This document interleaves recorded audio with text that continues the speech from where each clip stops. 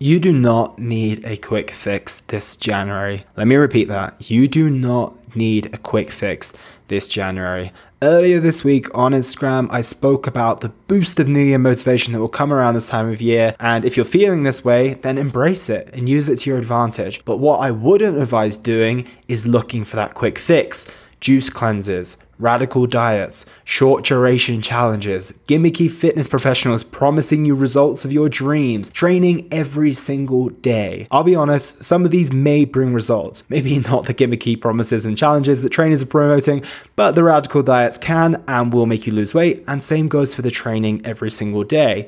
But if you're listening to this right now, you're smarter than that. Ask yourself this. When has opting for a quick fix or ever taking a shortcut helped you in the long run? If you're in financial trouble, you take out a loan, which might give you some fast cash, but on the back end of that, you then take on board the high interest rate and the months after of paying it off. Let's say you're not in a good place with your body composition, so you jump onto that 800 calorie a day diet, cardio 7 times a week, and you drop some kilos. But what has that done for your health? And your relationship with food and your performance in other areas of life as well. So these quick fixes may be appealing for their benefits in the short term, but I'm telling you now, you will pay in the long run. All right, Elliot, enough of the lecture. So what do I need to do instead? First things first, you need to change your perspective. If your health has been declining or your body weight has been increasing over the past 1, 5, 10 years maybe, be realistic about the time it's going to take to come out the other side. The fortunate thing here is that it's usually quicker on the way out than it is the way in. But be aware that I've never seen anyone achieve their health and fitness goals and learn how to sustain them in anything less than 6 months. I've honestly never seen it. And another super important next step is changing your goal from being where you want to be to the life that you want to lead. Your goal shouldn't be the wedding day, the holiday, the weight on the scales, or the 6-pack abs. It should be the type of life you want to lead for the next 5-10 years once you've achieved this. And I feel this is a big mistake that so many of us make. We think about getting to the finish line, but not what comes next. And the reality is that you don't just want to be in shape for the wedding day. You want to be in good shape for the rest of your life. You don't want to be lean for just a couple of weeks. You want to be somewhat lean for years and years to come. So start reframing what the actual goal is. It's not just about being in shape for a moment. It's about being in shape for years and years to come. And finally, capitalize on your current motivation, as I've said before,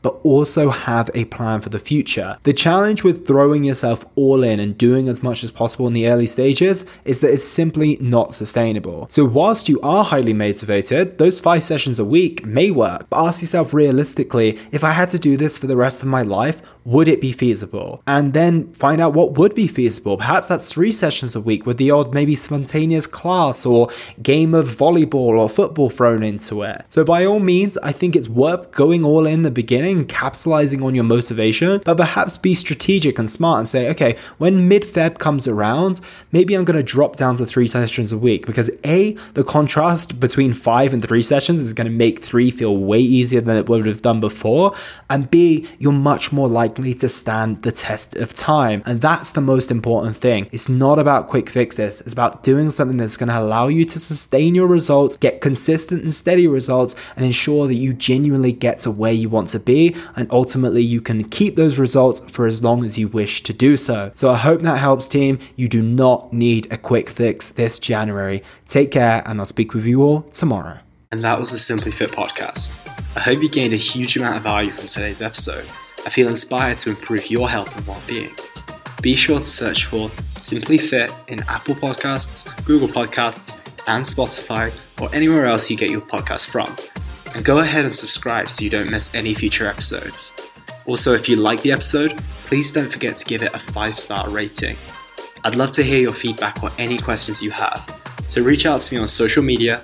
You'll find me on Facebook and Instagram at Elliot Hassoun. Thank you so much for listening, and I look forward to talking with you all on the next one.